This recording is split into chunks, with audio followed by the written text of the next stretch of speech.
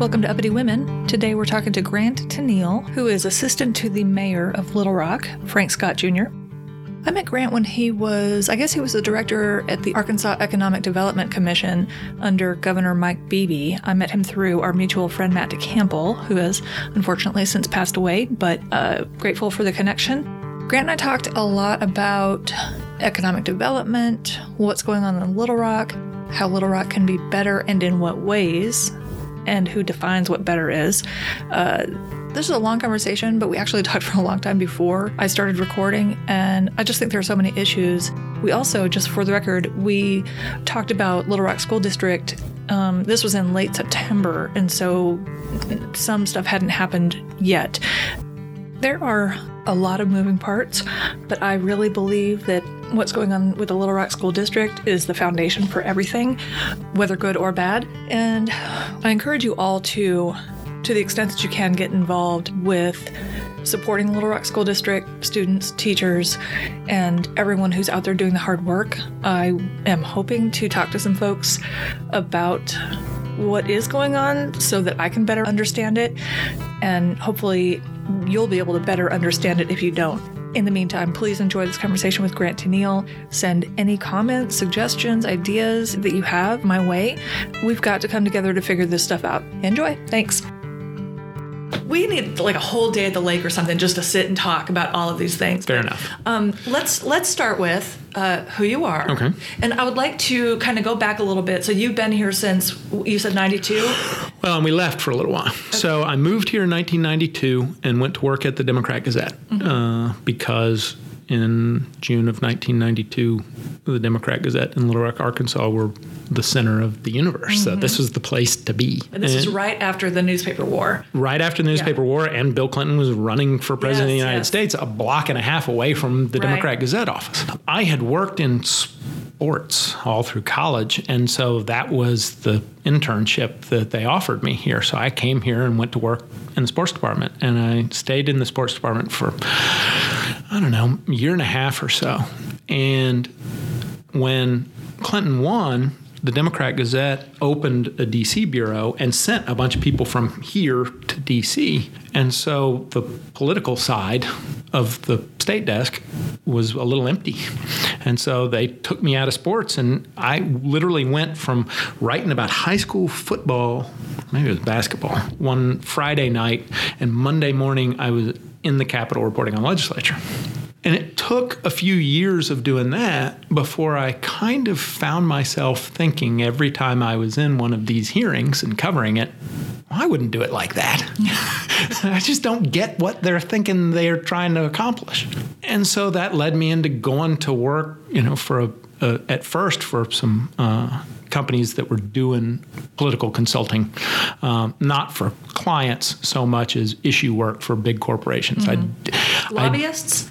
No. In my case, not at all, although there were lobbyists on our team. I worked through the 90s, the ends of the 90s, for all, at various times, of the big telecommunications companies because there was a massive sort of dereg war going on.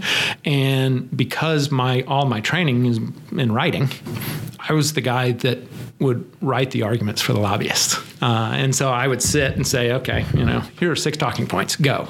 And so I did that for a while. Then I went to work, moved to Denver, went to work for the phone company in the 14 western states, which is called Qwest, and ran their political shop. And then at a national level? Yes, well, in 14 states. So I was running that whole section of the country. All of their lobbyists came up through me, and then I reported to the guy who ran policy for the whole company. We were out there, loved it, had a great time. Had our first child and felt like we needed to get back somewhere we understood a little bit better. My wife's from Texas. I'm from all over. Neither of us have extended family here, but we had made a lot of friends here, and we loved it. So in 2007, we moved back.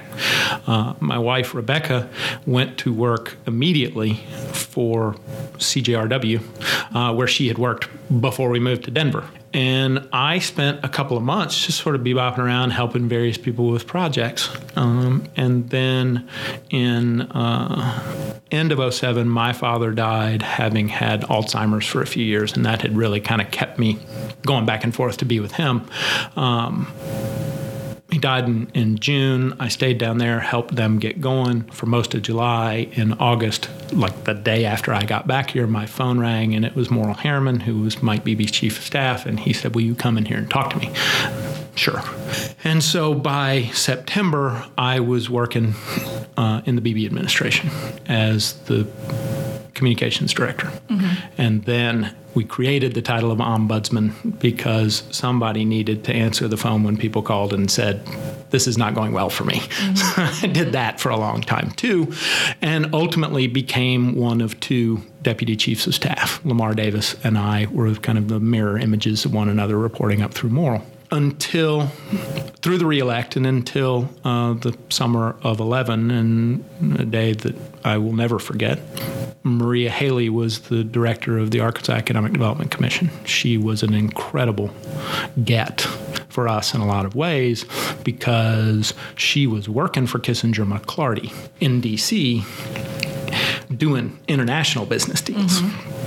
And Governor Beebe, right after he got elected, went up there, asked her to go to lunch, sat her down and said, "The state of Arkansas has given you everything you have. It's time for you to pack your stuff and come home and run my economic development department." And she did, which is nuts, because she turned down every kind of great benefit to come here and do this work. And she did a great job. And she really built an organization over there that had become a little moribund. At the end of the Huckabee administration, they had lost the battle for the Toyota plant, and nobody really had a vision, and it was a mess. And she came in there and really got it fixed. And one afternoon, her assistant called, and she said, "You need to know, Maria just got incredibly dizzy and collapsed, and they've driven her to the hospital." I said, "Okay," and I got on the phone, and I called UAMS, and I said, Maria Haley, she's coming in, meet her at the door. We're coming, we're right behind her. And so the boss and I got there, and she had a massive aneurysm. And, fortunately and unfortunately, Maria was gorgeous and vivacious and Filipina, and therefore nobody knew how old she was. One of those people, you look at her, "Oh, she's 40. Yeah, she was 72. And so, seriously? Holy shit. And so it was, oh my goodness, this is real. Yeah. And it was big enough and bad enough that it killed her. Wow. And, the only thing I can say for my friend was it was fast. It was painless. And so, good for her. Yes. But I know how devastated I was, and I was just her friend. The people who worked for her, it was rough. Yeah. And I had been serving as their liaison back into the governor's office, and so I knew everybody down there. And the governor turned to me, literally a few minutes after she had passed, he looked at me and he said, "You got to be down there tomorrow, and you got to tell them it's going to be okay." Okay. So I go down there and I said, "You guys know what to do. She taught you what to do. Just do it. Everything's going to be fine. I'll sit here. I will never forget it." I said, "Anybody messes with you, I'll punch them in the nose and then turn around and get back behind you. But go. Don't stop." And so the boss kept saying, "You can't stay. I got to bring you back. I got too many things for you to do." And the press kept asking him, and he kept saying he's not going to stay. He's got to come back. I had no idea, but all the people who worked at AEDC were asking him for appointments and running around behind me and saying, "Please let him stay, please let him stay." And so one day I'm sitting in the office, and unannounced Morrill walks in the door, and I looked up and I was like, "What's up?" And he said, "Oh, I'm here to announce your new director." And I said, "Great. Who is it?" And "It's you." I said, "Really?" He said, "Yeah." And I said, "Okay." And so we got started. So that was 12 by the time I went from being interim to being full-time. So basically I had 12, 13, and 14. And I sort of looked at it as there weren't going to be any awards for me to have a bunch of money left and no jobs. So I just told them, I was like, you go get the jobs. I was like, try and figure out if you can get me to do something dumb. Bring me deals. I want to look at every deal you got. And we lit a fire. And we got to look at a bunch of deals, including the biggest economic development deal ever done in the history of the state.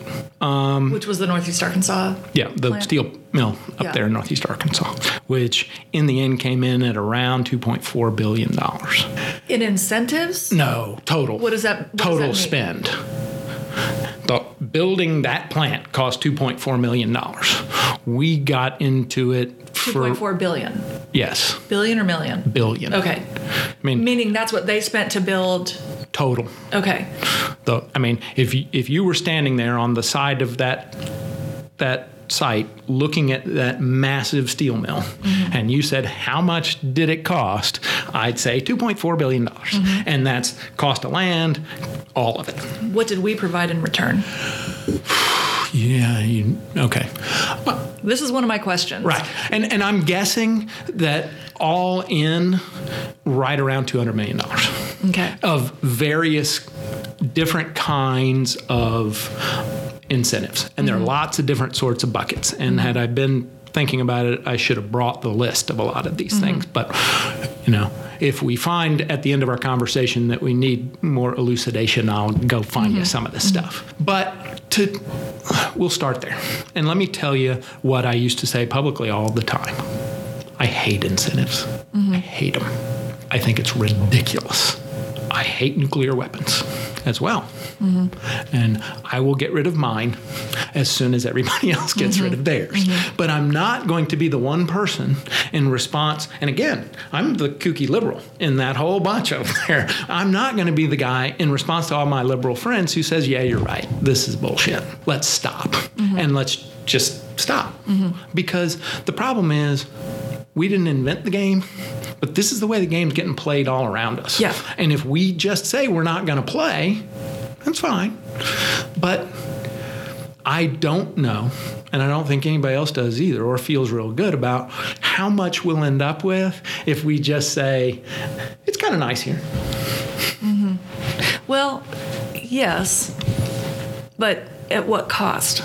So I guess, Totally agree. Right. So, okay, great. We have to compete with other states, and we can't just say it's a beautiful, nice state with nice people and good barbecue. There have got to be economic reasons for companies to come here. I mean, I get that. And I am not, anti-capitalist. I'm fine with that. But again, at what cost? Right. So if it's going to be, a company that maybe hires 100 people at minimum wage, we won't do a deal with those companies. Okay. And that's so part of what you got. Standard. Yes, there are all kinds of standards, and it depends on what you look like and where you are and who you're going to hire. And I'll give you some of those examples as well. But let's talk about incentives in a perfect world, just so we can say what that is. I'm a company. I'm a steel mill. I know that within some real big circle, and in their case, what they wanted was to be in the Mississippi drainage so that they could get the raw, well, it's not even raw, they could get the scrap steel from the north central part of the United States as cheaply as possible down here to throw it in the big cooker and melt it down and turn it into new steel. Because that's what they do up there. They take cars and refrigerators and smush them, put them in a huge ton, is what they call it, TUN. And then they run lightning into it. I mean, literal lightning bolts. And it melts these cars down and squishes them out, and then they turn it into flat rolled steel. So it's a cool... I mean, this is recycling. Right, like we all talk about wanting recycling. Right. That's what they're doing. Right. It's great. But so they know where generally they want to be. But here are the sorts of things that you and I might not think about. A steel mill is incredibly heavy. I mean, not just a little heavy. Like, if you don't know what you're doing and you build one, like on the block over here, it'll sink to hell. Right. And then you're like, where'd it go? Right. It's down under the ground. So there are all kinds of those sorts of piece parts. It's air handling and what the feds tell you can do and how much you've got to sequester. There are all of these pieces. So what I used to say is, in a perfect world, what incentives ought to do is get all of us to the marble tabletop. So I want to build something here. I want to know what it's going to cost me. It's going to cost me more here than it is over here for any number of reasons. And they're different reasons depending on where it is. But in my opinion, what the incentives ought to say is, okay, steel mill company, you want to come build a steel mill here. I need to offer the incentive such that it makes never mind if you build in Arkansas or you build in Mississippi or you build in Alabama. Because we've provided the leveler. If it's going to take $75 million worth of piers and footings in Arkansas to get it so it won't sink to hell, even though it's only going to take $40 million in Mississippi, well, that's on me. Because I want to compete with Mississippi. And that's an apples to apples sort of thing. Here's the reality. That, what I've just described, is table stakes. Then the competition becomes, what is it on top of that that I'm going to give you to induce you to want to be here? Now, there are always advantages to one thing or another in terms of, part of the reason why Northeast Arkansas was the right fit for the steel mill was that the site was closer to the river and had more structural stability under it than the site in Mississippi or the site in Alabama. Part of the reason why that's important is, so you throw the dock out there into the middle of the Mississippi River, and the barges come down with all these cars stacked up on top of them, and then you've got big, huge dump trucks and a crane but you've got to build what is then called a haul road. Well, think about these trucks. They weigh a gazillion. So the base for the road is taller than me. And they've got to build it up. And it costs 3 times as much as your driveway or the city street out here. So they don't want one that's 10 miles long or 12 miles long. If they can get one that's 3/4 of a mile long, woohoo. So again, there are benefits. There are things that they're looking at and saying, well, I like this one better than this one. But they're always trying to figure out, well, what can we get out of them so that it makes it even more attractive? And in the case of some of them, and the steel mill would be one of these cases, their bankers, and a lot of their bankers were German, and then they had some U.S. bankers, and others were basically all saying, okay, we know what our piece is, and we know what their piece is, but what will these guys bring to the table that makes the bankers go, yep, good, done. And so there's a lot of that goes on as you're doing all of these things. But the truth of the matter, and my opinion has always been, I'd like to compete on the basis of and the strength of our workforce. In a perfect world, I don't want to pay incentives. I want to look at anybody who walks up to me and say, oh, you want to get in here because I got the best workforce in America. Okay. They're trained better. They'll work harder and cheaper.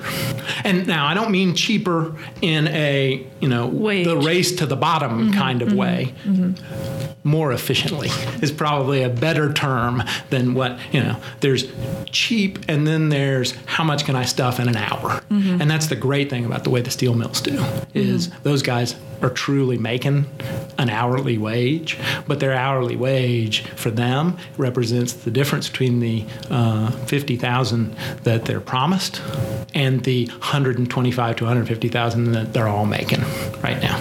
because that's the way that business works. And that's why we went after it so hard. And that's based on efficiency? So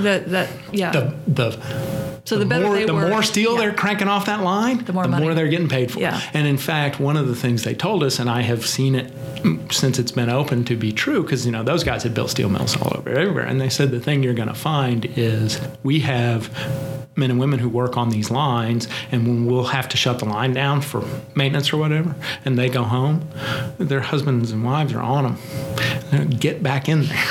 Because they get paid every week. They take their check home. It's like, $15,000. I might have to move to Jonesboro. Yeah. No, so it's an incredible opportunity. Did we have that workforce before they came, or was that something that had to be developed? We had the ability to create that workforce because, if you remember, President Clinton led the first one that we did. So we've had a steel mill north of there. And this one we built last couple of years ago was in Osceola. The one in Blytheville had been there for 10 years. So we knew exactly what they needed. We knew how to build them. Some of the things had changed. And so part of the incentive that we did was we made it possible for the first set of people they hired to go to Germany to learn how to run the equipment in the factory where they built the equipment in Germany. And so again, you talk about incentives. Well, that was an incentive for them. It's also a fairly decent incentive for Arkansans. We're willing to pay to send you to Germany where you're going to live for the next 6 weeks and learn how to get a job that's going to pay you $200,000 a year. I would argue that that's precisely what an AEDC ought to be doing for the people of Arkansas and what everybody's paying taxes for.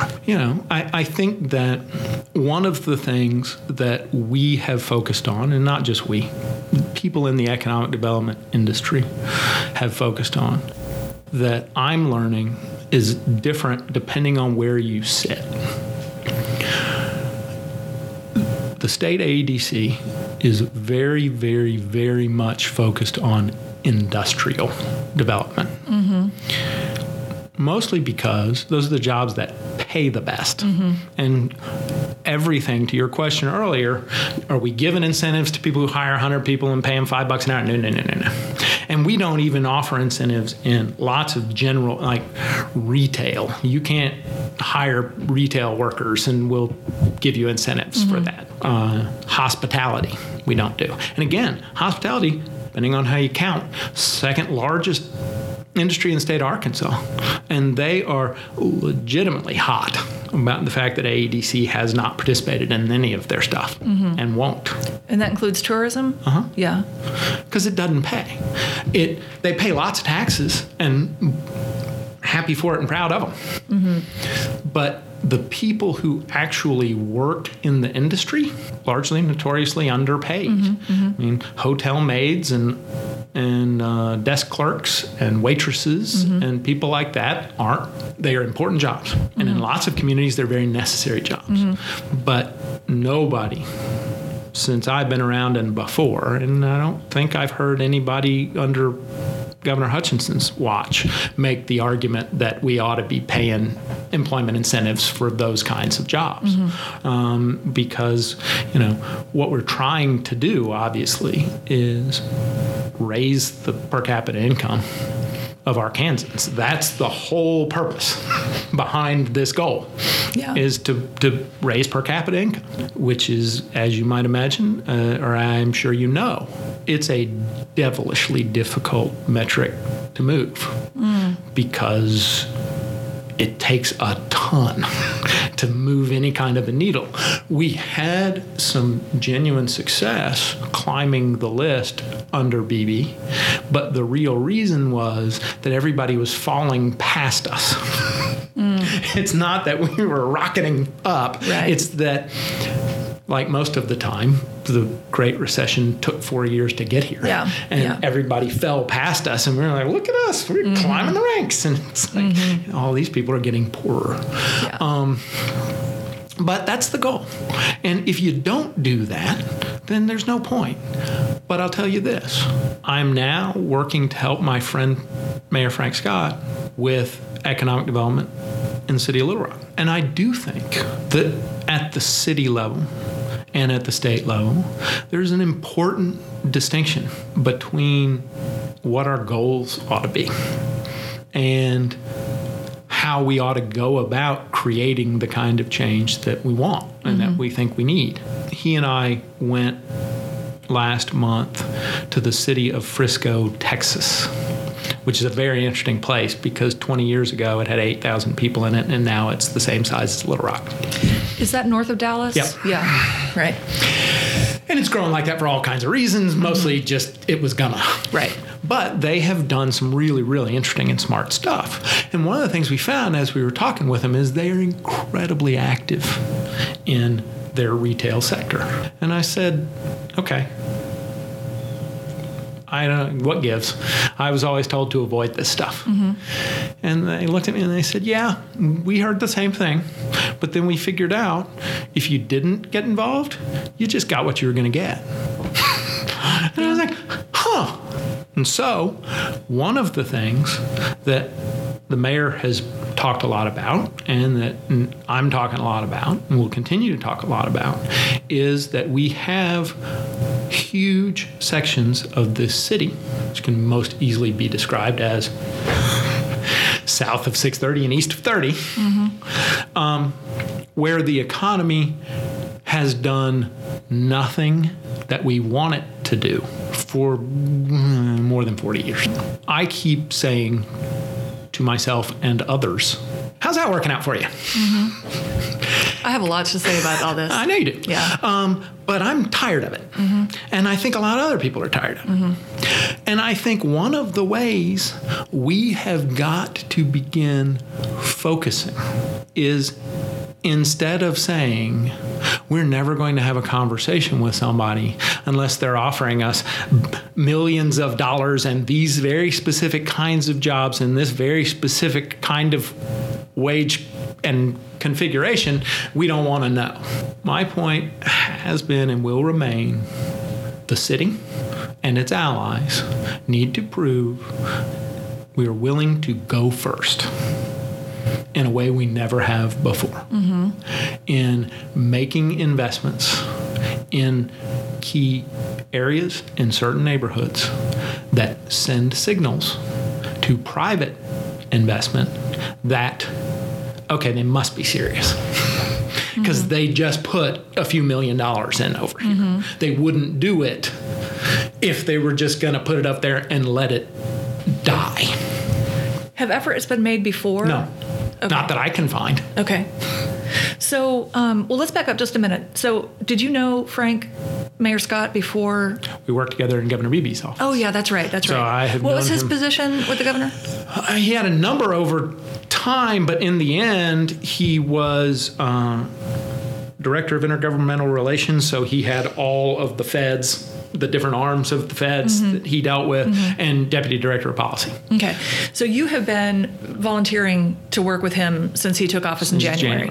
Well, it was a few weeks after he got in there and looked around and realized, oh, the mayor of Little Rock doesn't have any staff. And then, so he started asking some of us to come in, and here we are. Yes. Thank you for your service. Well, look, we'll see how it goes. Yeah. Okay, a few things. So we have, in the house we're sitting in, we have apartments upstairs, and we have them on Airbnb. Right. Because I don't make any money, and so that helps us pay our mortgage. Right. And I have one across the street from my house. You do? Okay. And I live in West Little Rock, so. Okay. Or Wester. I have been very surprised and very happy to discover that people are coming to Little Rock as a destination. They are surprised at how much they love it. They are surprised at how many great restaurants and bars and art areas and the trail system. I mean, so. And let me throw in one pitch for my friend Gabe Holmstrom and his folks at the Downtown Little Rock Partnership, who have been knocking it out for the last few years, just in terms of trying to create the sort of stuff you're talking about. Right. Fun. And we're in Soma. Yeah. 2 blocks from Main Street. That's right. It's fucking fantastic. Yeah. And I wish that Jason and I had moved into the house before. We've owned it since 2008, but we didn't move in until 2014. But these are mostly white people. Probably middle class. I don't survey them, but There's also there are also people who think that Little Rock is dangerous because of banging in Little Rock, and I do not. And because of the way we talk about ourselves. Yes. It is also highly segregated. Mm-hmm. The school system is in crisis. Mm-hmm. We are still ignoring the very neighborhoods you're talking about that have not gotten attention, and that all the white people have moved from. Not that you have to have white people to. Right. I can talk about this in a better way than I am right now, but you know what I'm trying to say. No, believe me, I know. So, what is Mayor Scott doing? What is his focus? I mean, like, I know it's not like to fix these two things and everything's going to be wonderful. But I want to talk about opportunity zones, about education. I do not think the mayor should be in charge of the school board. Let me just get that out there. Don't disagree, neither does the mayor. Okay. I don't know whose idea that was. But anyway, well, I do know, but what is he focusing on, and how is he different, or how is he trying to do things differently than has been done previously? I think this mayor has a very well established and delineated plan. It is called the Scott Script, and you can download it and read specifically the kinds of things we're working on. But I can tell you that in the first 9 months of his first term, he has worked to address some really important issues. First and foremost, I think, is crime and public safety. He identified, hired, and brought in a new police chief. I really want to talk to him if you can make that happen. I absolutely can make that happen. Yeah. And he is a fantastic guy. Yeah. And really and truly has a vision for how you make the city safer. Good. Which is what he shares with the mayor and why he got the job. And so in addition to just hiring the new police chief, I think one of the other things that this mayor takes very seriously and is capable of talking about and leading on is trying to repair the relationship between the police and certain communities in the city. That's challenging because sometimes the police don't see the need to repair any relationships, and sometimes there are people within the communities that say there's nothing you can do to help this. But I do believe that the fact that he proposed, passed, and is implementing a citizen review board is a big deal for this city, for beginning to establish the baseline. And one of the things that we've worked on making sure we talk to the police about when we talk about these things is this is for their safety. Body-worn cameras the same way, which is another initiative that we're in the middle of getting put together and brought forward. It's there to protect our officers as much as anything. If an officer is doing his or her job and responding properly, then that body-worn camera is their best friend because nobody can say he was doing let's go to the videotape. And it's funny how people who are not worried about having to get warrants or protecting our Fourth Amendment rights are like, well, if you're not doing anything wrong, then what's the problem? Right. Go ahead and tap my phone. Okay. But then when we want the law enforcement to wear body cameras, they're like, well, what do you mean? They just want to. Well, and along those lines, the other big one that the mayor initiated since he's been in is this end of what you just referenced, the no-knock warrants, which I still don't think we're to the bottom of all of that. But I do think that overall, an attempt to send a message to every part of this city that we're going to hold everybody accountable. Yeah. And that everyone's safety is a priority. Yeah. And so we're working on that. Secondarily, we have started, and maybe we'll hold economic development until last because we'll transition into that. You've mentioned education. I think what the mayor has shown in the time that he's been in office is not that he thinks that the mayor of Little Rock ought to run the school board, but that the mayor has a huge role to play in being an advocate, a cheerleader, and a source for enrichment and catch-up. The reading program that we ran this past summer, Frankly Reading, which the mayor did not name, and he was not really happy with the fact that it got called Frankly Reading, was a huge success. And honestly, because we paid Little Rock School District teachers to go run it, these kids were getting real instruction. It wasn't just the great readers who just needed a place in the air conditioning to come read and people to sit and say nice things to them while they did it. We really focused on the kids who are struggling, having a tough time reading. And we put the program in specific neighborhoods. And that's exactly the kind of thing that I think the mayor says, the city can do this. Working through parks, which is what we did, because they've got all those summer programs already plugged in, and we just said, hook the reading into it. Right. So mom or dad are dropping Junior or Sissy off for the day, and they're coming to play on the playground and get lunch. In the afternoon, they're going to read and get some reading instruction.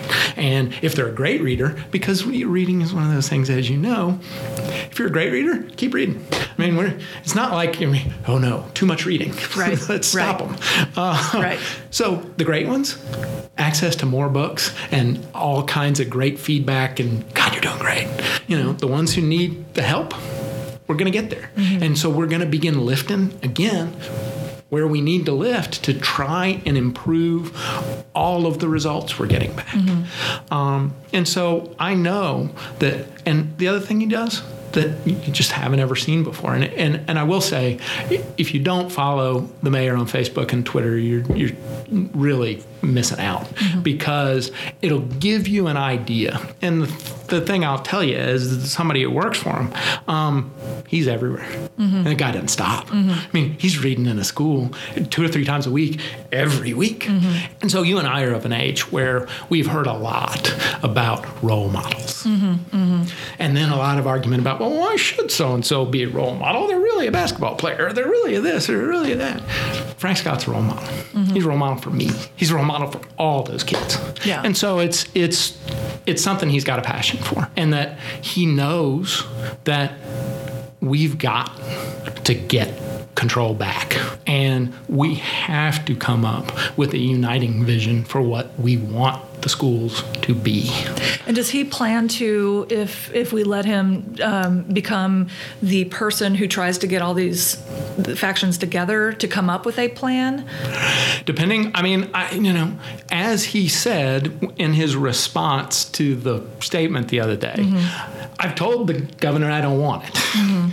I believe, and I'm telling you this just based on what's been talked about so far, but I don't know that we know enough to really have a picture.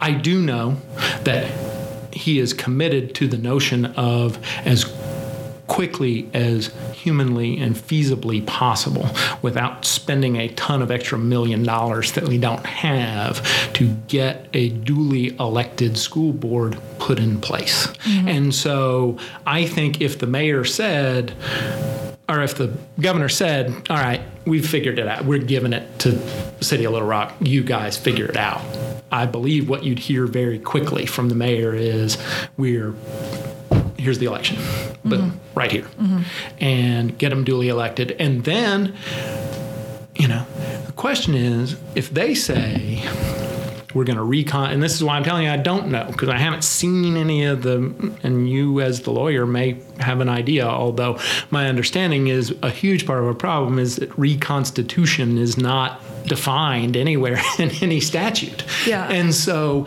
if they say our version of reconstitution is mayoral control, is it legal for the mayor to say, okay, and now I'm going to reconstitute it as an elected school board with a superintendent? Not something I've researched. And I don't know that anybody I have no idea. I do think that I have zero fear if the governor and the state board say we can't figure out any other way other than, he seems like a nice enough guy. We'll give it to him.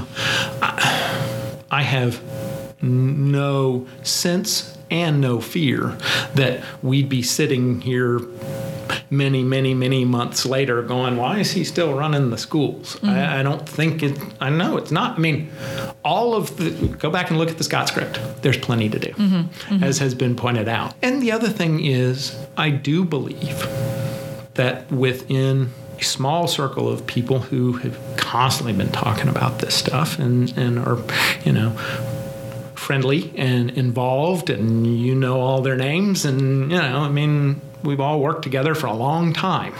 And in at least one case, there's a woman who politically helped to raise all of us, who's in the middle of all of this. And so we're listening. I mean, it's not like Joyce and others, Jay, aren't part of the thinking process. Well, let me ask you this, and I don't want to get too much farther down this road, but when a school board is elected or members of a school board are elected, is there some sort of training that they get from the Board of Ed, or like? I think, yes, there is. Because if that was part of the problem with Little Rock School Board, well, then perhaps we need some better training or something, right? Well, and I think you're probably exactly right. And I would guess that to the extent that they've got some training, it's not all that much. Just because I don't think you get a massive amount of training when you become a highway commissioner, right? Or anything. Yeah. Well, and I can tell you from our perspective, when I was helping to run the Economic Development Commission, we had commissioners, and they got a couple of afternoons. Now, again, they were mostly business people, so it wasn't, let us tell you how finance works. Right. Right. They had some background. Yeah, but less usually for education commissioners, just based on things I've seen. Right. Well, I know someone who was elected to the school board, and she said, and this has been a long time, but she basically said, not impressed with this board. They're more interested in themselves and the kids. So I would love to see, no matter what this looks like, and I don't know if it's the mayor, I don't know who it would be, right, but really some true support for the board and helping provide resources so that they can do their jobs effectively. Well, and the other thing is... And understand their role. Right. And I think, again, their role, just like all of our role, we got to support the teachers and support the principals and support the children. But it's got to be all of us together kind of throwing our arms around this thing and saying, okay, you got to know what's acceptable and what's unacceptable before you can start looking for solutions. And I truly believe that just based on how much I'm working and how much Rebecca's working, all of the parents with school-age kids in Little Rock, I'm just telling you, we're not pulling all our weight. Right. There's got to be more involvement than there was. Now, the other thing about that I'm willing to concede is that everybody's life is different and busier, and their work life is different, and everything takes more time than it did for my parents. And so when I'm tempted to wag my finger at parents, there's another part of me that says life's different.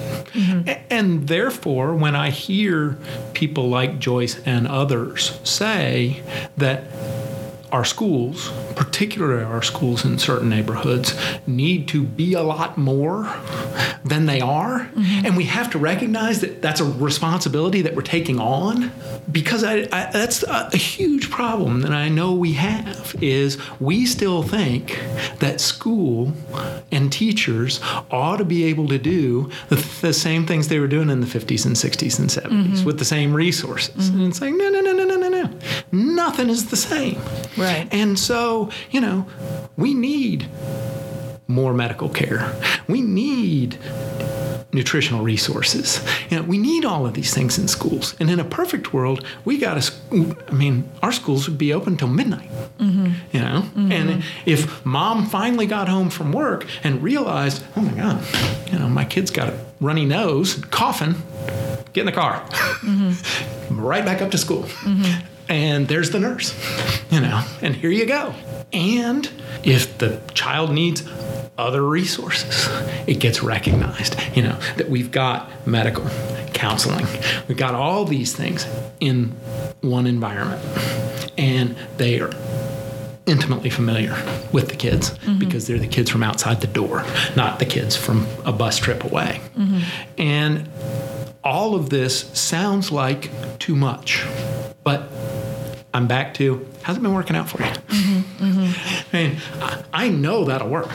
So what you're describing in my brain is almost more of a community center than just a school. Absolutely. Right. So it provides all kinds of resources. Yeah.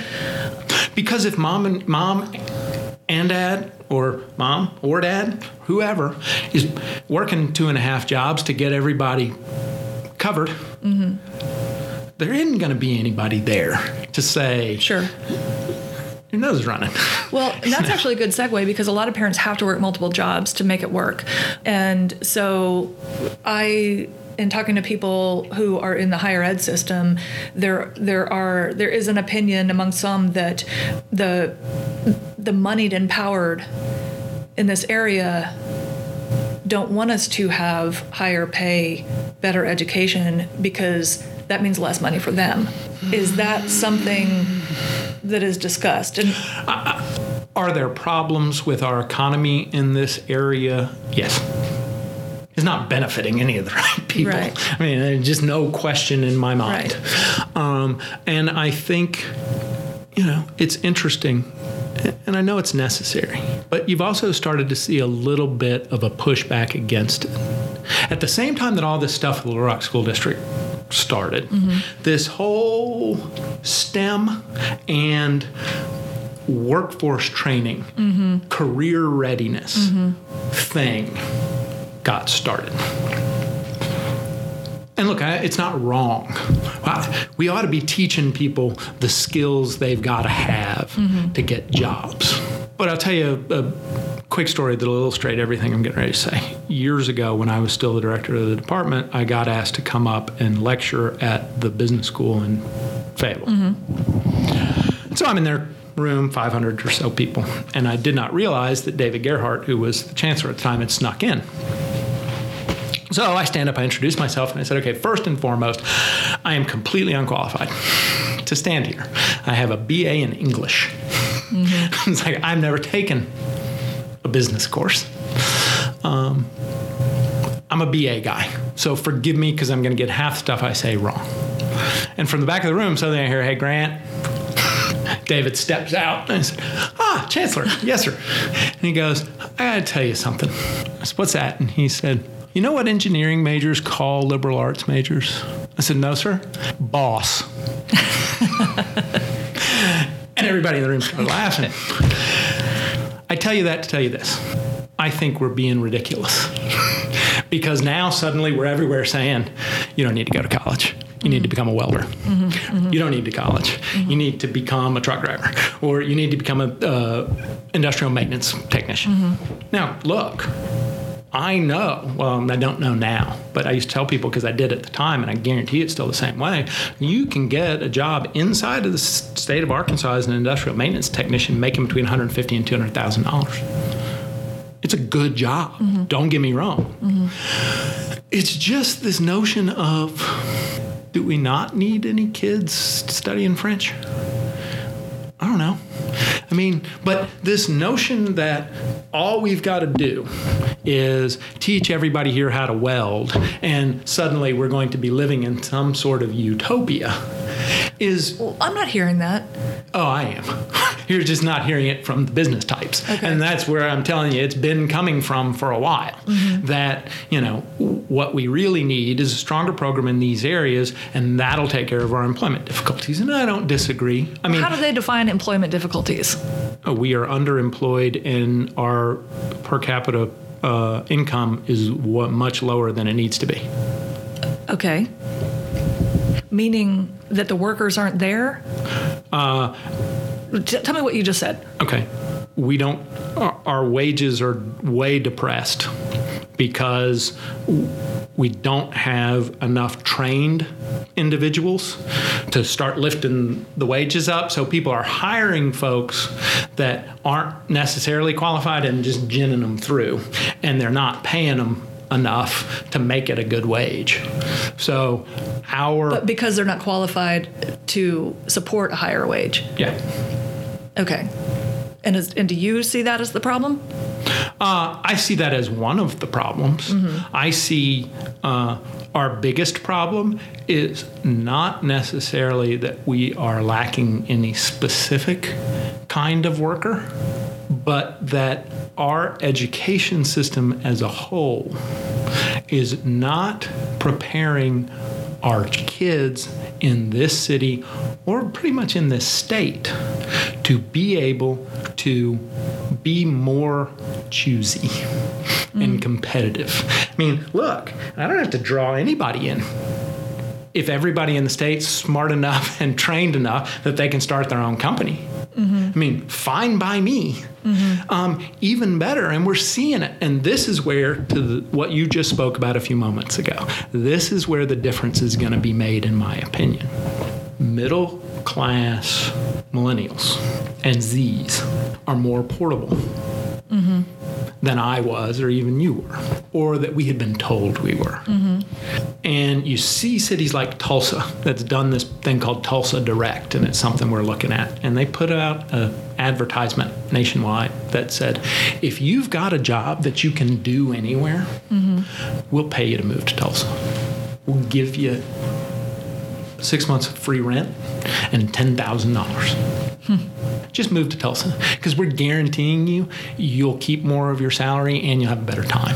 Some of the people who are involved in setting up Tulsa Direct came to see us, and they said, we got to tell you, everybody's bailing out of Nashville because it's getting so expensive, and they're all going to Tulsa. And they're driving by a town that's nicer than Tulsa in order to get there. But why should you have to pay people from out of state to come live in your town? Why aren't we doing something for the people who actually live here? Such as? I don't know. You're talking about remote workers. You want them to move to Tulsa. I don't want them to move to Tulsa. I want them to move here. Let's say Little Rock. Uh-huh. Well, why do we have to go outside of Little Rock? Why aren't we either creating the infrastructure to have those people here who can work remotely from Little Rock, but they're already in Little Rock? Oh, we've got some. I mean, I think a great example is, well, they don't necessarily work remotely, although they've got a bunch of remote workers elsewhere. I don't know if you're familiar with Aptigee, which is one of the fastest growing companies in the city, and purely millennial. I mean, that's all that works there. And they've got remote workers lots of places. And in fact, one of the dirty little secrets about Tulsa Direct is it's all paid for by people like him. Because what it says is, we'll pay you to move to Tulsa if you've got your own job. Or there are all these kinds of companies in Tulsa. Take a look at one of these. You can come work for. And we don't pay for that. That's them. I'm still struggling to understand why we would pay people to move to Little Rock. Because we don't have the kinds of people here that we're trying to pay to move here. Our people are leaving. That's right. Right. So what are we doing to keep them here? How do we teach them to have the skills to work at Aptigee or wherever? Oh, the ones who are leaving have the skills. They're going to Dallas and Chicago and Atlanta and LA and New York. So how do we keep them here? We got to stop talking about our city like it's a terrible place to live. We got to stop talking about our city like it's the most dangerous place on planet Earth. We've got to stop talking about our city like it's boring and there's nothing to do. We've got to take pride in who we are. We've got to get excited about it. And we've got to start saying, this is the right place. And it's going to take, and that's, again, back to the first thing you said to me when we sat down. Do I need people like me and Jared to run for higher office? I mean, it's probably not going to hurt anything, but a ton of what we need is just people who are willing to keep standing up and saying, come on. It's not what you think it is. So I told you that the mayor and I went to Frisco, Texas, and we also went to San Antonio and Oklahoma City. And a lot of the things we were looking at are, each of those places does economic development slightly differently than we do. And some of it's just margins crapola, but it's different enough that it's worth going to look at. But I'll tell you, the one thing that I found in all three of the places, they don't have better crime rates than we do.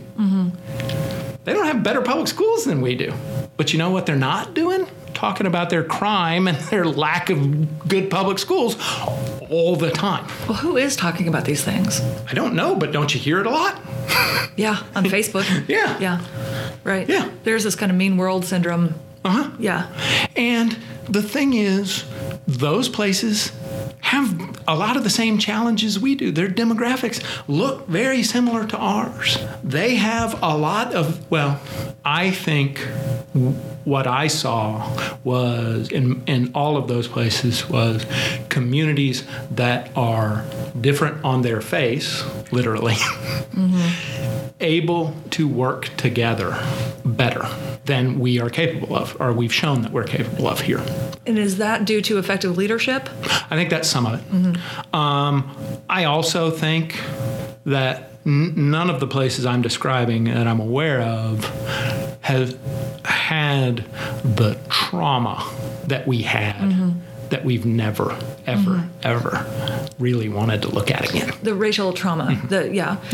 And so you asked earlier about the opportunity zones. And that sentence is a great way to jump to what we're talking about there. Because, again, the Commerce Secretary asks the governor to identify these zones based on the criteria of underserved, underinvested, blah, blah, blah, blah. In Arkansas, that looks like one thing. In Little Rock, it certainly looks like one thing. It looks, as we discussed, like south of 630 and east of 30. So the mayor brought a whole bunch of people together for a big meeting, and in that room were rich guys, real estate developers, property owners, neighborhood people. The gamut is in there. And the theory, or the goal, was to talk about these 4 zones and how we're going to address moving investment into those areas. But because of what we described a few moments ago in this conversation, that in many of these areas, nothing has happened in ever. So when suddenly a whole bunch of rich folks and a mayor who might be from Southwest Little Rock, but he's still the mayor, say, hey, all you guys, come over into this room. We're going to discuss this. I have no doubt that it sounds like, come on down here and let us tell you the latest way we're going to try and screw you. That's exactly how I feel about it. And I think that's fair. That's what I fear. I think that's fair. And I think that... Because who's got the resources to do it? It ain't the people in those neighborhoods. That's true. So no, there are some. And that's part of what I wanted to get back to you. Because we had one of the stoutest and strongest. I won't say his name because he's a private citizen. But he did stand up and say, I own a lot of property in this area. How are we not talking about gentrification? And everybody sort of, and I find. And I said, if we're not careful, we are. And what I know we have to do, and what my goal is that not a single new thing gets done without show me the businesses, we're going to invest in them. We're going to come and make it possible. And there are tools, financing, all that kind of stuff embedded in this program that should enable us to get investment into existing business that's not necessarily dilutive of the ownership that already exists in that business. And so my point to him was, look, 12th Street, huge part of our goal, because we know it's going to happen.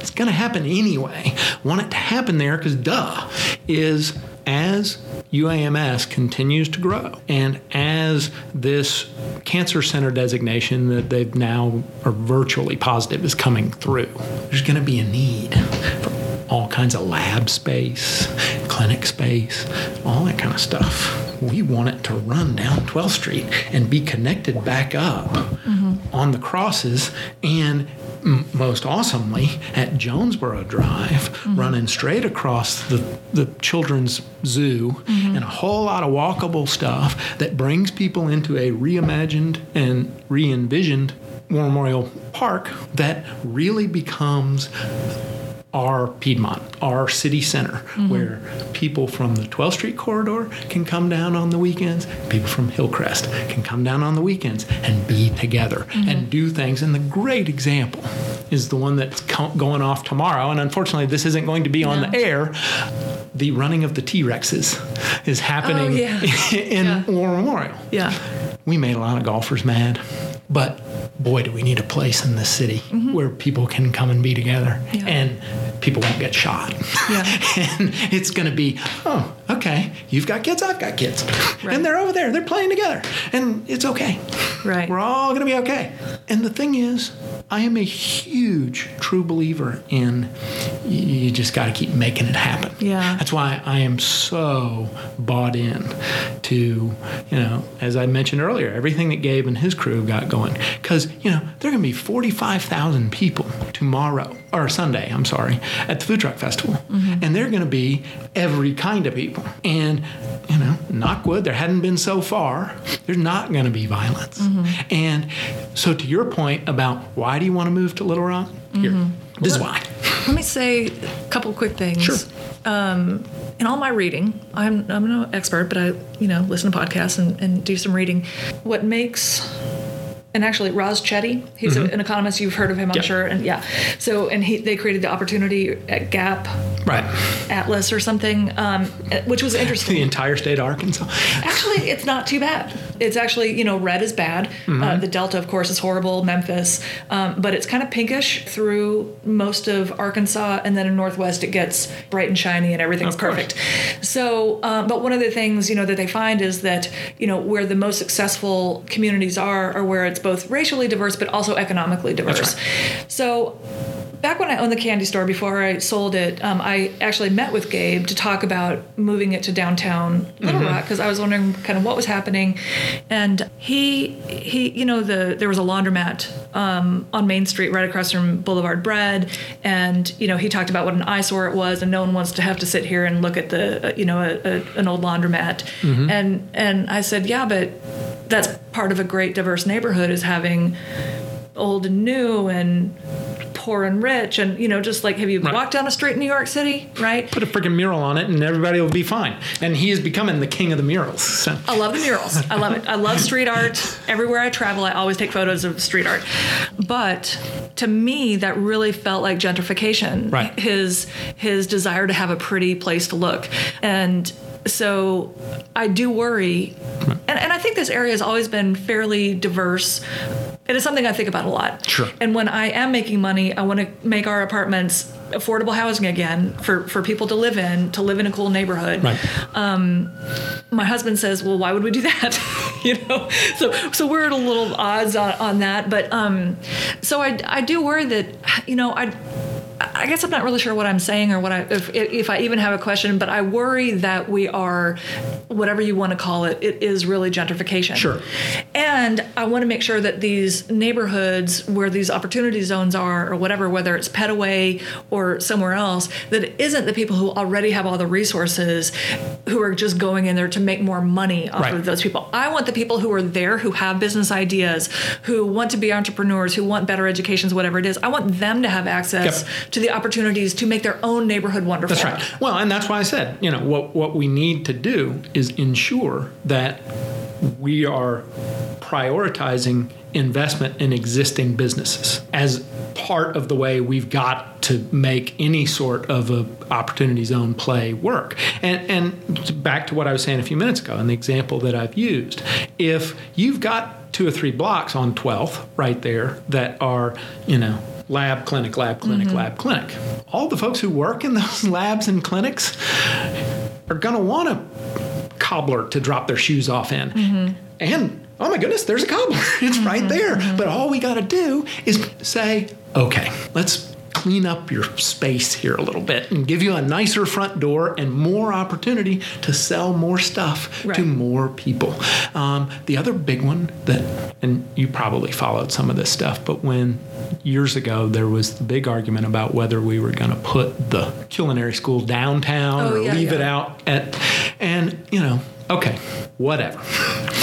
But the thing that I'm really interested in, because UAMS has indicated that they've got some interest in working with Dempsey Bakery and others on, instead of, the specialty meals they're ordering them from the big, huge conglomerate that does their food service. Mm-hmm. What if we had a specialty kitchen over there? Mm-hmm. Okay. Now, so let me ask you this. Is UAMS investing money in that corridor gentrification? If what it plans on doing is creating a bunch of jobs for people who are graduating from culinary school out there at Pulaski Tech? Well, what is gentrification? I don't know. That's what I'm asking. I mean, if they come in and put down a couple $1 million and bring a kitchen up out of the ground, and a bunch of the people who end up working there are from the neighborhood, but some aren't. Well, I don't see that as gentrification. Okay. So I guess what I see gentrification as is more of white people discovering Main Street, right? And building Root Cafe, which I love. But I mean, go to any business on Main. I mean, it's mostly white people who look like you and me, right? And so, and these are my people. And okay, so now I'm seeing where you're... And moving out the laundromat that people in the neighborhood were using. Yeah. And now where do they go to do their laundry? Who knows? But no, we're good, I'm sure. Or way up on Cantrell or Markham, and they don't have up transportation. There at Fun Wash, and they're having to take the bus. So that's with what their I'm laundry. talking about. I understand better now, and I get it. And I do think that one of the things, and you remember that the mayor was a banker before he became the mayor, and so when I was at ADC, one of the things that made me such a Frank Scott fan was we had these minority business loans available forever and ever, but it needed a bank to stand up next to it. Frank was the first and only guy who ever did any of those loans, ever. Right. And so, and it was because I asked him to. When I got over there, I was like, somebody needs to be doing the, will you come look at this? And he came. He's like, okay, I can make some of these work. So I went with him a few times because he would give big seminars. And one of his big things in talking to different communities was, I'm a banker, but I'm from Southwest. So let me tell you some of the things I have learned as I've become a banker about what you got to do in order to have your own business, which is what all of us want. And it was Frank talk with Banker Frank. Yeah. And it was, you can't have two sets of books. Yeah. You have to have one set of books. Yeah. And your banker needs to know what the books say. Yeah. You can't pay your people in cash. It was all that sort of stuff about how you get bankable. Right. And I do think, to my point about, I really want our goal to be, we invest here every time we invest in anything anybody else wants to do. And I'm including the UAMS type of stuff. Because I'm the areas that I'm really wanting to get busy in, I'm not worried about any of the rich people in town saying, I'm going to come build a new boutique hotel or even a convenience store. No. They're not doing it now. It's not going to get better enough. But I am positive that a big part of this effort needs to be the renewal of that kind of Frank talk with Mayor Frank that says we got ways that we want to come and invest in you and your business. But you got to be bankable, and you got to work with us to get yourself in a position where we can help you. Yeah, and I want to say to that too, as someone who has had businesses, it is very challenging. I'm a lawyer. My husband's a lawyer. We're smart. We're educated. We have access to resources. Well, that's kind of going away as my credit score decreases, but it is really hard to have a successful business. That's why most of them fail, right? And so I guess I'm kind of projecting a little bit here, but like one of my frustrations is that, you have to have money to hire a marketing firm that claims they know how to get high on the Google rankings. Facebook and Google control everything right now as far as digital marketing. Right. And, unless you have a neighborhood store, like I think that I know there's the Venture Center, Innovation Hub, all of that, but I got some pretty bad advice at the Venture Center. I'm not criticizing the Venture Center. I think it was just and so, but it contributed to a lot of debt that I have. And so I don't know what I'm trying to say. It would be nice to know that, I don't know if it's a city or UALR, I don't know who it is, but a free resource for and people to go to. And there's one at UALR, but the Small Business Association? Yeah, but it's not. I'm working with Jim Youngquist on how to do more. I mean, some actual people who say, here's how Google works. Right. Here's what a keyword is, what an AdWord is, or if it's just, how do you go network to build word of mouth for your business? And like that, those would be great, useful resources. And that's precisely the sort of thing that we've never focused on. Supposedly we've now set up the Venture Center and all that, but that's not really even aimed at the basement level. I'm walking in here, I think I know how to do a thing that somebody will pay me for. I have no idea how to turn that from talent into business. And we need somebody who says, step 1. Step 2. Right. And then can break you off and say, okay, now that your business is set up, if you want anybody to patronize it, we've got to tell them it exists. Right. And here's how. Right. And, to your point earlier, and we've finally, I think, gotten back around to, isn't there anything else we can do for people here to help our people? Because I do believe, very much so, that ultimately you're already where the rest of us are all headed. Corporations aren't going to need us. That's part of the reason why we're in the crisis that we're in with education and everything else. I mean, even the people that you and I think of as rich and bulletproof are slowly but surely being replaced by computers. Investment bankers being a perfect example. There's a trading floor here in town, and if you go and look at it, it has less than 10% of the people it did 10 years ago, and you could hold a basketball game on it. Wow. I mean, it's that empty. Yeah. And so I do think that one of the things that when we all sit around and say, oh, STEM or, welding or whatever, that we're all fooling ourselves about is that I truly believe we are just outside of your lifetime and my lifetime of needing a universal basic income. Yeah. Because there just isn't a job. Right. And I don't think that the Norwegians are fools. And I also don't think that they're a bunch of crazy nuts. I think they're looking around going, there's nothing for anybody to do. So we have to pay them.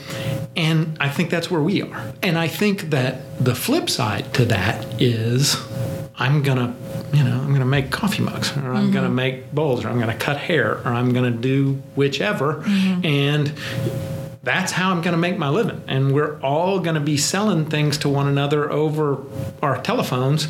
And it's going to be like, well, I spent 15 cents 85 times today to get different pieces of information that I wanted. And, then I downloaded the plans to print out a new set of bowls on my carbon printer, and that's going to be it, and I'm going to sell somebody brownies, and somebody else is going to sell me breakfast burritos, and we're going back to some sort of pre-feudal medieval type of economy. Yeah. I think seriously, that's what a lot of it's going to look like. I tend to agree with you. And so how, to your point, are we not offering training to people who are...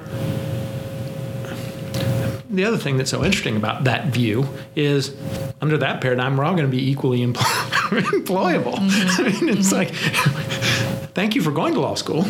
We don't care. You've got the same chance as somebody who drops out at Parkview and wanders out into the street and with an idea to sell, hip hop beats to somebody else over their telephone. Yeah. I don't know what the thing's going to be, but I really do feel like microeconomy is going to affect more of us than we think. Yeah. And the fact that we understand what a working microeconomy can look like, and we have huge swaths of our population that are underemployed. Come on, let's teach folks how to go make money. Yeah, I agree. Oh, it's so hard not to be cynical about all this stuff. But I think that's back to what we talked about a few minutes ago. Why does Little Rock struggle? I've lived here a long time now. We don't toot our own horn enough. Mm-hmm. We live in a great place. We do. I mean, honestly. It took me about 15 years to get there, but I know. I'm happy to be here now. I know. Yeah. But it's a great place. Yeah. And in order for people not to have to take 15 years, we need to be saying, God, we live in a great place. Mm-hmm. We do. Yeah. And so let's get excited and proud. And again, that takes me back to what I think about the schools. If we're excited and proud, then what we got right now ain't acceptable to any of us. Mm-hmm. And that's when you start to see everybody. Grant Tennille, who's got kids in private school, and you and Jason, who have no kids, and others who can all look at it and say, our future, not just whether these kids are going to be educated enough to build an economy that'll take care of all of us, but I really do believe we are in danger, specifically right this minute, of falling further behind because, again, when there aren't any jobs, it's just, where's cool? Where do I want to live? And we're not out there telling people, get in here. You're missing out. So let me ask you this, and let's end on this, because I've kept you for so long today. How can someone like me, who wants everyone to have access to opportunities, good place for people to live, raise families, but I don't have time to go learn all of this stuff. No, I know. What can I do to help? Okay. Specifically you, what I want to do, and he and I are working on getting together more and more often. Jim Youngquist has been working in economic development in the state for a long time. Specifically, he's been running part of the whole thing over at UALR. But I think, and I'm not even asking you to do it for free. I think you need to make a living. We just need to figure out how to pay for it. But I think you could come be a lawyer for people who want to start businesses. And I think you have learned a lot of the hard way. And so if we can get you set up to where, I'll give you guys 15, 20 hours a week. And, I'll even cut my fee. But, we can pay you $40 an hour. More than you're getting paid right now. Mm-hmm. And it's a lot less than they're going to get if they try and show up anywhere else. And I wouldn't be sending them to a lawyer who I don't know if they know what the heck they're doing. I mean, you've been through a lot of this stuff. And any of your questions, you just turn right back to ULR and it's like, okay, hang on, tell me. So that's a huge one. Mm-hmm. The other thing that I'm positive that you're going to hear is that no matter what, and we've got VIPS, which is Volunteer in Public Schools. Great organization, does all kinds of good work. Whatever happens with the turn back, I think it's fairly easy to predict that you're going to hear from Joyce Elliott, among others, that community involvement, not just parental involvement, because that's the thing we've been talking about so much, but community involvement. If you and I, who don't have an axe to grind, will bust off an hour a week to come read or tutor math or make sure that every kid in the lunch line has their lunch money or whatever they need, then, it's going to be all hands on deck. And the other thing that I think, I really, really, really, really think is the key, and I know that it exists with me and you and a lot of the people that we know. My kids, when we were in the Little Rock Public Schools, were at Jefferson. I know that it is important, it's beyond important, for me to care as much about how the kids at Horace Mann are doing as I do about how the kids at Jefferson are doing, or at any of the schools on this side of town. I care more about the kids on this side of town. You have to. Yeah. And I don't think that people still, do not understand. And they want to say, well, I don't get it. Well, if you think you know what you want your city to look like, go figure out where the folks are the furthest from your ideal and go to work there. Yeah. Because and we tried this. We've tried this for going on 60 years. Well, if everything's okay over here, we just don't have to worry about it. Right. But then everybody wants to look at one another and go, yeah, but no businesses want to move here because our crime rates are through the roof. But I can sit with you right here, right now, particularly because you live in this neighborhood and I live in River Ridge, and I can say, crime doesn't affect me in any way. Yeah. And you should look at me and say, you're an idiot. Yeah. Because my crime affects you. Yeah. And if you don't think that it affects you, we need to take you back to school. Back to my friend the mayor. And people dislike it. I don't know. You've probably noticed that the hashtag on every post, on every tweet, on every email, on everything is Unite Little Rock. He's right. The people who tell him he's wrong are wrong. Agreed. Because there is no one group of people in this town that's going to solve the difficulties that we have. Right. And the other thing is, there are a few of us that keep telling everybody in these conversations, we don't have a public safety problem. We have an economics problem. Yeah, I agree. And we've been trying to solve our economics problem with public safety resources for a long time. The thing that nobody seems to notice or be willing to confront is the crime rate doesn't go down when we put more cops on the street. Right. Or put more people in prison. Right. Yeah. This is not having the impact. Right. So unless what we're really planning on is enough cops so that every single person has somebody standing next to them all the time, we're not going to solve the problem. We need hope. That's what we need. Yeah. We need hope. Yeah. And we haven't as a city. And I don't care who's been in charge or what their pigmentation is. We haven't been in the hope business. That's right. For too long. Yeah. And that's what we're going to try and do. And again, you can, and there are people who essentially said, yeah, whatever. Good luck. I don't believe that anybody would have thought that by September we would have had body-worn cameras and a citizen review board and have fixed the budget the way we did. And I mean, so I don't know. He's going to keep trying. Yeah. And I have said from the beginning that I believe that he's the only person I know so far who can go into any of the rooms he needs to go in to have the same conversation you and I have just had the last couple of hours and say some of this stuff. Yeah. And that people have to look at him and say, Yeah. Because look, I can preach all day long and have. I'm fairly famous for saying things that people don't think I should be saying. And, ultimately the allies are all, yoo-hoo! And the people who are against me are all like, he's a moron. And that's that.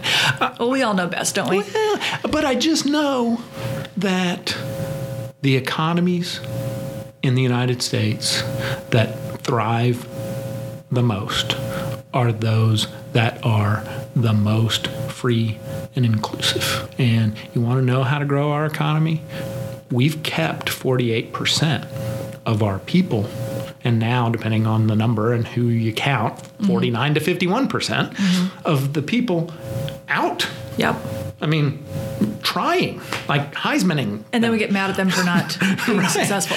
Yeah. Right. And so, people, how are we going to grow Little Rock's economy? How about we take all those folks and say, jump on in. Right. Yeah. The pool's open. That's right. And it's welcome for everyone. Yes. And so we got to try. So that's it. Well, so I have to say, I supported Warwick in the first election, and then great friend of mine. Yeah. And was saying all the right stuff. Sure. Yeah. And I met. Sure. I know Charles Blake. Yeah. But I voted for Frank in the runoff. Sure. And I was actually excited about both of them, but I knew Warwick and he was a friend and I just wanted to support him. But Rebecca supported Warwick. Did she? Yeah. I am excited about him. I worry because I worry about everything. I have anxiety about I haven't everything. even told you the things to worry about. Okay. There are plenty. We got to save that. But no matter what, I want him to be successful in uniting the city because that is the only way this is going to work. I agree. Absolutely. And we need to get over ourselves. And one thing that does keep me, I ask what I can do. I worry a lot about assuming that I can help people. I hate to make this about race, but I always think, don't be the white savior that comes in. And so I don't want to be presumptuous. I don't want to say, I'm here to fix things. I want them to tell me what to do to help them. So I think that is also where a lot of people like me just don't know what to do. Right. We're kind of paralyzed.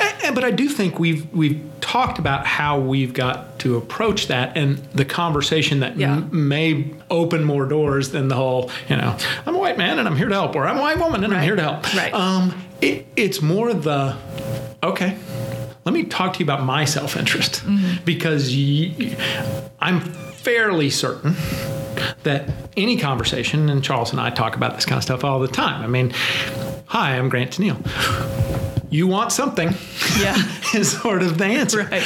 And so, but I do think approaching it from the standpoint of we live here together. Right. This is my city. Right. And it's your city. I'm acknowledging it's your city as much as it is my city. Yeah.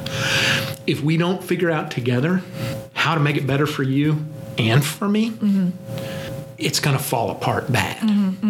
And something terrible is going to happen. Right. And the example that, again, we'll sit here for another 3 hours.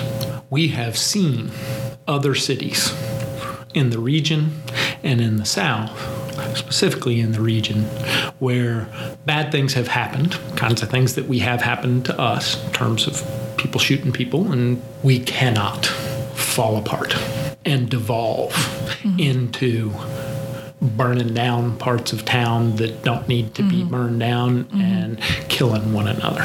I worry every day that we've got those kinds of dangers. I think every city in the South does. But I think what you're talking about and learning how to be together, talk to one another, solve problems together, do all of those things is the answer to how you prevent the whole thing from skidding off into the ditch and it gets so bad. Because, we can sit here and have for the last couple of hours and talked about the challenges that we have attracting investment. Benton Ferguson has a tougher time than we do. Yeah. So we can't get there. Right. I agree. And so I think part of what do I do is you keep talking. You keep talking like you are, because hopefully there's some people on the other end of listening to this who think, I hadn't thought about it that way. Yeah. I'm going to need to get involved. Or, I hadn't thought about it that way. I've just got to think differently about what I think the opportunities are.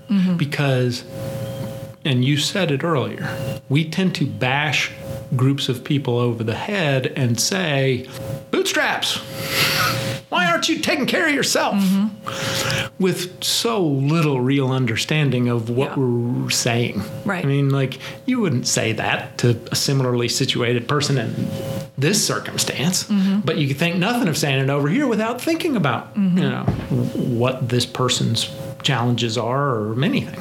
So I really do believe just being willing to stand up and say, we got a problem. I, for one, am willing to show up wherever you tell me I need to show up and try and be a part of the solution. Back in 2013, when I decided to upend my family's whole life and come out in favor of the state recognizing gay marriage, my entire motivation was, having looked at it for a while, I was like, well, I'm straight, white. Maybe if I just stand up and say, what are y'all worried about? That will give, even if it just gives one other person who is similarly situated to me, the courage and the strength to say, yeah, he's right. Okay, count me two. Two of us say, stop. So I honestly believe that's why I came to sit here and talk into your can today. Is that I think that's what it takes. Yeah. I think that it takes all of us being willing to say, and I mean, Frank knows this. He needs somebody to show up and fight. I'll be there. And I know just as absolutely on a personal level, if he's there for me. We need more relationships like that in the city. Yeah. I mean, guy's my best friend. You're one of my best friends, and we hang out. Yeah. So my mother-in-law, she lives over in North Little Rock in 2008. I did a ton of voter registration and, Obama all the way. And we told her that we were going to put a sign in her yard. And she said, oh, no one else has Obama signs. I just, and she's a Democrat, and we said, lady, you're putting a sign in your yard. And sure enough, once hers went up, others started to pop up. And it really is just, it shouldn't be this way, but it is courage. You show a little courage. Right. Others feel like they can join you. And I think you have really illustrated the truth about what we're talking about when we talk about our racism and our problems with racism here in this area specifically. Mm-hmm. I know we are a better people than we come off as. Yes. But I know at the same time that we need more ladies willing to put the Obama sign in their yard, because then everybody else goes, oh, I thought I was the only one and that somebody was going to leave the flaming bag on my doorstep. Mm-hmm. Turns out we're all okay. Yes. Yes. And I think that's huge. Yeah. And I think that's a big part of what we're talking about here. And I think the tough part for you and me that's so funny is we're Xers. It's not going to be us. Yeah. The role that you've just described yourself searching for is the role that belongs to me and you. And that's why I'm working for Frank Scott. He's the millennial. Yeah. He's got the juice. Yeah. I just can be there and say, hey, have you thought about this? Mm-hmm. What about this? Mm-hmm. Because there aren't enough of us. Yeah. We're not going to have an Xer president unless something odd happens. Right. Yeah, that's a good point. And I hadn't thought about that. But yeah, we definitely are kind of the wave lifting up the younger generations. We don't need to be. And we've been the glue in the economy for about the last 15 years. Yeah. And occasionally you'll see somebody write about it, that the Xers have worked harder than any generation in the history of America. I feel like I have. And yet we're never, the funny thing is our younger siblings are going to be our bosses. Yeah. Because they're going to say, ooh, we can't promote that person because we need them to sit there and run the company. So we'll take the person under them and move them around. But I do really believe that there's a small community of us here in Little Rock, because if you had skills and you were our age, the vast majority of us boogied. Yeah. And so what's left is this sort of small crew that's really got to say, okay, fools, we've been watching. Mm-hmm. You're wrong. We're making one trip. Yeah. Everybody get behind us. Yeah. We're out. Yeah. And we're going to, lead them to the promised land. But we got to get people recognizing that it's all our job. Mm-hmm. It's going to take all our money. Yeah. That's the other. We've gotten better and better and better about nobody has to pay any taxes anymore. But you need to pay for schools. I don't know how many times I told people that lowering my taxes was not going to get more people into my candy store. Right. It just isn't. Lowering my taxes isn't going to get more people to buy my legal services. They need money. And taxes are not my problem. It's the people who don't have the money to spend on my goods and services. So, because we've decided, for whatever reason, that people ought to be a people. Individual human beings ought to be able to make $1 billion a year. That is a whole other conversation that I And with that, scene, as our friend Matt DeCampo used to say. Yes. Thank you very much. I'm shutting it off. We'll do it again. We will.